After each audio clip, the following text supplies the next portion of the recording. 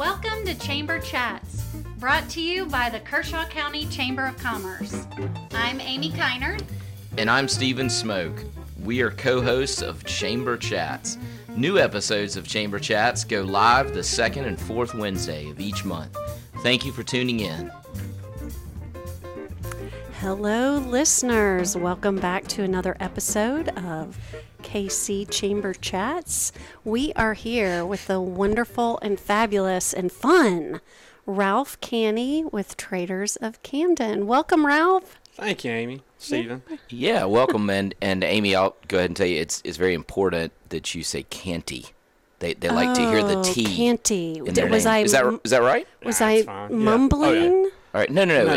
A lot of people, it's just Ralph Cantey. Cantey? Yeah, not like Cantey. No. It's more Cantey. Cantey. Yeah. Got it. Okay. Listeners, take note. Or just Ralph. My boot camp drill sergeant used to call me Cantey. Cantey, everything. Oh, that's not fun. Another reason, probably not really good memories for you. Right. We won't talk about that today. We're here to talk about the business. Business, yeah. Okay. How is business?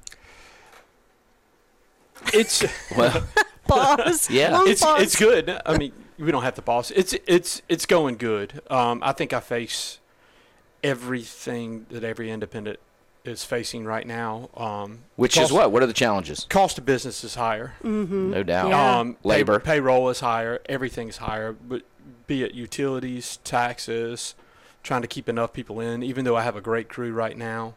But you're going to have to pay a great crew. Yeah. And all that comes out the bottom line. So it's just trying to find an angle, doing better. And in our business, there's only so many people that need our product Sure. in this town. Well, just in case people don't know what Traders of Camden is, tell us what it is. Tell our What do listeners. you do? What do you sell? We are a ABC full package store and a party shop where we sell beer, wine, liquor, all of the above. Right. Set up parties, wholesale to restaurants. We try to do everything we can. Yeah. And you have a couple of locations. I do. We've got one on Broad Street in Dusty Bend, right across the street from Walgreens, and then our East Camden store is dead across from La Fiesta. That's easy to say. Yeah. Good references. Yeah. And how long has Traders been in business? Right. We were founded as a Stock Hill Corporation in 1955, so this is our 68th year. Wow. My father came in 40-some-odd years ago and started buying up all the stock, and he had a partner, Dick. Dick Markley was in it with him for a couple of years, and I came in 20-some-odd years ago and started buying out everything. And I worked with Dick for a couple of years and then died, and then I'm not sure how long ago. It's probably been close to 18, 19 years. We bought out the rest of it. So my father and I were the first pair sole owners and traders after the history of it. And then a few years ago, I know you wrote up the contract. I did. I became the sole owner of Traders. Okay. So what made you decide to do that? I mean, obviously you grew up with your dad, I guess, working there and maybe hanging out in the store. But what made you decide to do that instead of something else? Honestly, I don't know. I think I was in my early 20s because my father knew that a 21-year-old didn't need to be in our business, especially managing. You needed to be calmed down, which I'm grateful of. Mm-hmm. And kind of set apart. It's kind of my family dues. Try to do their own thing and set apart and mature a little bit before you're handed something like that. So I went to Coastal Carolina. I served 6 years in our guard, in our Army Guard, and did a few other things. Also was a surveyor for a while when my dad asked me to come in. Mm-hmm. And it was a fun decision. Oh, good. Why do you say that? Why was it fun? I've always... it's in me, and I think anybody who works for themselves, especially a small or independent business, has an amount of drive that they want to do, and they want to do good. I don't get up and want to be mediocre, so I push myself harder and harder to do the best I can. And when you're in a business, this has been my observation, is when you're in a business like that too, though, and you have to be, I think, motivated because you've got to be there a lot. I mean, that place doesn't just run itself. Right. I mean, no, I do, and I think it's really important, especially the community, that people see me see me there. They want to talk to me. I want to deal with customers. I want to deal with any other problems, and my base knowledge is pretty good in it. So I can help out. It's just a little more personal touch, and it's hard to leave. It's hard to turn it over to somebody to manage it, and it's hard to, I wouldn't say trust, but it's a business you have to be in. I'm still 6 days a week, and I thought it would get easier, and it's not. Well, you're in a highly regulated business. Is that fair to say? Oh yeah, we are, and for good reason, of course. Oh yeah, right, great reason. But how does that present just additional challenges to you guys? The state has, in any times, like we were just dealing with the Sunday sales, which us as association, I serve on the state boards, we were basically against it because we've looked at studies in Georgia where it's just going to increase hours, it's just going to increase overhead and more problems with the community. Sure. And I'm in a community. Camden is a place that I love in Kershaw County, and I try to be as responsible as I can. In our business, you have to have, and you have to look at that. Not being stringent on minors, being stringent on where you advertise. I don't want, even though I love Camden High, I don't want to be seen as traders in their yearbook. Mm-hmm. I don't want to be out advertising to kids what I do, and you have to walk a thin line, because I think we have a responsibility as business owners in our association to how we present our product and how we can control it. And it's your livelihood. I mean, if it is, you've got a lot of liability and responsibility. We do. If somebody does make a bad decision in your employ, and I mean that's tough. We do. I don't want to be looked at as down, because I probably, and I can talk to y'all about this in the radio now, it doesn't bother me, but I'm probably one of the only liquor store owners in the state that doesn't drink. So I look at it from a different angle. I mean, I see the responsibility we have to do it right and to do it good. And I know the pressures that alcohol and the problems it can cause on families and everything. Yeah. So I don't want to be out and open pushing it as much as I can. I'd rather, I love this community and I love to support it, but I don't need my name everywhere to support it. So with that in mind, how do you kind of distinguish yourself or make it so that, and I know the answer because I'm a customer, but so that people want to come to you instead of maybe going to the grocery store and buying beer, or maybe another liquor store? What is it about Traders that that it certainly makes you seems unique? like there are a lot of red dots popping up on in shopping centers and on street corners, and I don't I see it every day almost. I think we're oversaturated right now with what we have, and I tell people, just because you open a store, you don't create new drinkers. You've got a finite. I mean, even though Camden is growing, you've got a certain number of drinkers in this town, and just because you open up a store, you don't create new drinkers. Right. So we try to set it off with a personal touch, our inventory, and having everything, and our knowledge. Basically trying to set ourselves apart by doing the best we can at every angle. And I push my team real hard, and they know it. It's all for love. But I'm like, we have to do better. You have to be polite. You don't want a customer walking out because they had a rude conversation with an employee, and it's just a personal touch and friendliness. Yeah, I will share with our listeners that, I'll go in there and say, I'm looking for this, and it may just be a great red wine, or it might be a specific red wine, and sometimes Ralph is there and can tell me, and sometimes the staff is there and can tell me, and they're always helpful carrying stuff to the car, which I really appreciate. And then, of course, the chamber uses you for our events, and we don't even have to tell Ralph what we need to order. Yeah. We just say, this is how many people, and this is the kind of event that we're doing, and he packs it up, and we come and get it, and it's really awesome. You make it matters. So easy. Yeah, and y'all have got the gala this Thursday. We do. Yeah. Looking at the ticket earlier. Yeah. Awesome. Well, you want to double check that one. Yeah. Make sure it's right. Make sure it's right. No, Ralph, I've always been intrigued by this. Restaurants, okay? I think you mentioned that we know you sell to regular individual consumers or for a party or whatnot, but to restaurants, what is there a legal requirement of where they have to buy before they serve? I mean, how does that work? There is. Years ago, we were set up, and there was only so many, and most people didn't apply. But we're called a Class B, so I have a separate wholesaling license. It's a different license from the state. Different license from the state. It's just a paperwork. Basically, you can fill out your form. It's a little bit easier than it. But not every liquor store can do that. Not every liquor store can do it, even though a bunch can. I mean, we're so regulated that you have to stay on top. And myself, I'm as legal as I can be, and I strive for it because I wouldn't be able to sleep at night. I don't want to be known as doing it right. So we wholesale. We've got that set up, and it's all the other problems with the Department of Revenue, because they found out once they switched restaurants, instead of the taxes being collected from our 4 main distributors, it's collected from restaurants now. So that's a whole lot more burden on me, because I know that my restaurants, my bars and everything else are going to be audited basically about every 3 or 4 years. So I have to keep paperwork and on file of everything they've ever purchased.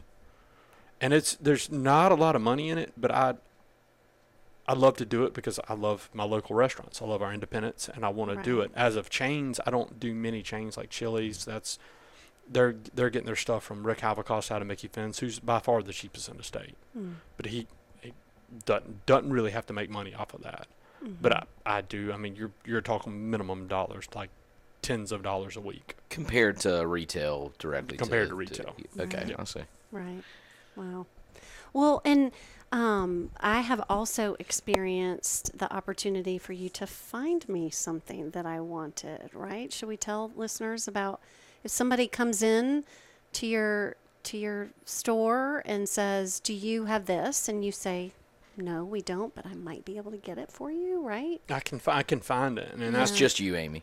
Yeah, he only does that for you. You're the only person. No, I know that's not true. Yeah, that's not true. That's one of the tricky parts of our business, the way the wholesalers are set up in the state, and every state has its own right to govern their own liquor laws. North Carolina is government run. Down here, we're local independent owners. But we have to wait for stuff to get into a South Carolina distributorship, especially wine and liquor are really hard with that. I cannot buy it from out of state. It would be illegal. I have to wait till it gets to one of my wholesalers till I can find it. And now with computers, it's a lot easier. I can search on a couple sites and figure out if it's in the state with a wholesaler. Then I'll certainly bring it in for anybody who asks. Yeah. Awesome. And you have multiple wholesalers who you deal with? Or? I do. Only wholesalers, and at least mainly on the liquor side, can only carry one product. Let's say that Absolute doesn't want to be sold with the same company as Tito's, so those two are stretched apart. So I have to buy. This morning I dealt with 8 different liquor salesmen before. Wow. I got here. I was at work a little bit after 7. Dealt with my first wine salesman. And then it's a slew of people buying back and forth and going back and forth, getting everything organized. How did, on your end, I mean, you might say it didn't affect you at all, but however many years ago it was when state law changed to get away from mini bottles in restaurants and serve with the free pour, and that was a huge deal at the time. Yeah. Of course, South Carolina, shockingly, was the last state to, I think, require mini bottles at bars and restaurants. But us and Kentucky and then Plains could use it. South Carolina was next to the last. Yeah, it was a huge deal. I was involved with that a lot with our association, and our friend Vincent was huge on that. And getting the state law changed. State law, basically, when they voted to do away with the mini bottles, what we did was change the state's constitution, and then that headed over to the General Assembly for them to write new laws. So it was a fight between us trying to figure out who was going to distribute it, how we were going to do it, and what sizes we could do. Yeah. So it wasn't just a mini bottle. They can still use mini bottles. They can still use liters. They can still use 750s, which is weird. Nobody right now is using mini bottles. Right. But they're going to the bigger bottle because you could save money. Say back then when it happened, a mini bottle of Smirnoff cost 61 cents. A free pour ounce and a half of Smirnoff was 32 cents. So it was a no-brainer. Yeah. Yeah. And that affected us a lot. We had to switch storage, switch how we buy stuff. And the state had to figure out at the time how to make sure that they got their cut of whatever it was. So, all right, well, talk about another phenomenon in the industry that you're in, and that's the craft beer phenomenon. I mean, that's things in the last 10 years. I mean, there's a brewery on every corner. Maybe not too long before we have one here in Camden. There is. It's been happening. We were known for this for a long time, having a lot of European stuff and beers from all over. And then the craft beer started. What happened was we had such a even the distillation. We had so many high taxes to open. I think a distiller's license in South Carolina at one point was $50,000, and that's why Firefly actually wasn't made here. Holy cow! And and the beer licenses, and Irving's fought that to get it down to about $5,000, and that way we have guys who are great at a Gorget distillery. They were allowed to open up, and smaller companies are allowed to play with it. And then the craft beers frenzy just happened, and several people know more than me because that was at the time that I was like, I can't drink that. That's too hoppy. You're not supposed to tell me I'm supposed to like that. Yeah. But it just the volume though. I mean, it's you don't have just 3 or 4 manufacturers, the ones you see advertising on television nonstop at every sporting event. It's just there just is so much. Yeah. There is. I think we have somewhere around 300 different SKUs with beer. Wow. Yeah. And that's unbelievable. The SKU that's hitting the hardest right now are the canned seltzers. High Noons in general. High Noons actually overtook this past year as the number one growing SKU in the country. It overtook Tito's. It trumped Tito's in that category. So it's huge. I don't understand it, but it's huge. Did you say SKU? SKU. Oh. That's like the bar thing on whatever you buy. Yeah. Right? Okay. It is. The scan. The number of cases. Imagine the number of cases of High Noons toppled Tito's this past year. Yeah. All right. Wow. Okay, I learned something I didn't know. It's amazing. Thought it was something, some acronym that I didn't know about. No, I'm glad you asked though, because some of our listeners might not know. But I want to ask you about something that's been talked about going back to the state, and that is delivery of alcohol. Now, I don't think it has passed, but there's been some conversation about it. I mean, what are your thoughts on that? What do you mean delivery? Like, I can call Ralph and order alcohol, and he can have it delivered to my house. Oh, okay. Yeah. Kind of like DoorDash for. Kinda, Could we DoorDash at Ralph's store? Yeah. Huh. But again, the law hasn't passed, but there's been discussion about it. Yeah, there's so many laws to get pushed in our state house, and we as associations sit down with it every year. I've been involved with them for 19 years now, and sit on the board and help those guys, and we are right now against it. Okay. To me, it opens up way too many problems. IDing, making sure there's a responsible party there, payment, because charging is actually against the law in South Carolina. And but also with the mini bottle pour, we can deliver to restaurants and bar accounts now. Now that's legal now to a personal private consumption. To me, that's scary. It's not responsible. There's not a responsible way to do it right now, because if you have DoorDash delivering to an 18-year-old, that's illegal right now. Yes. Yeah. Oh, yeah.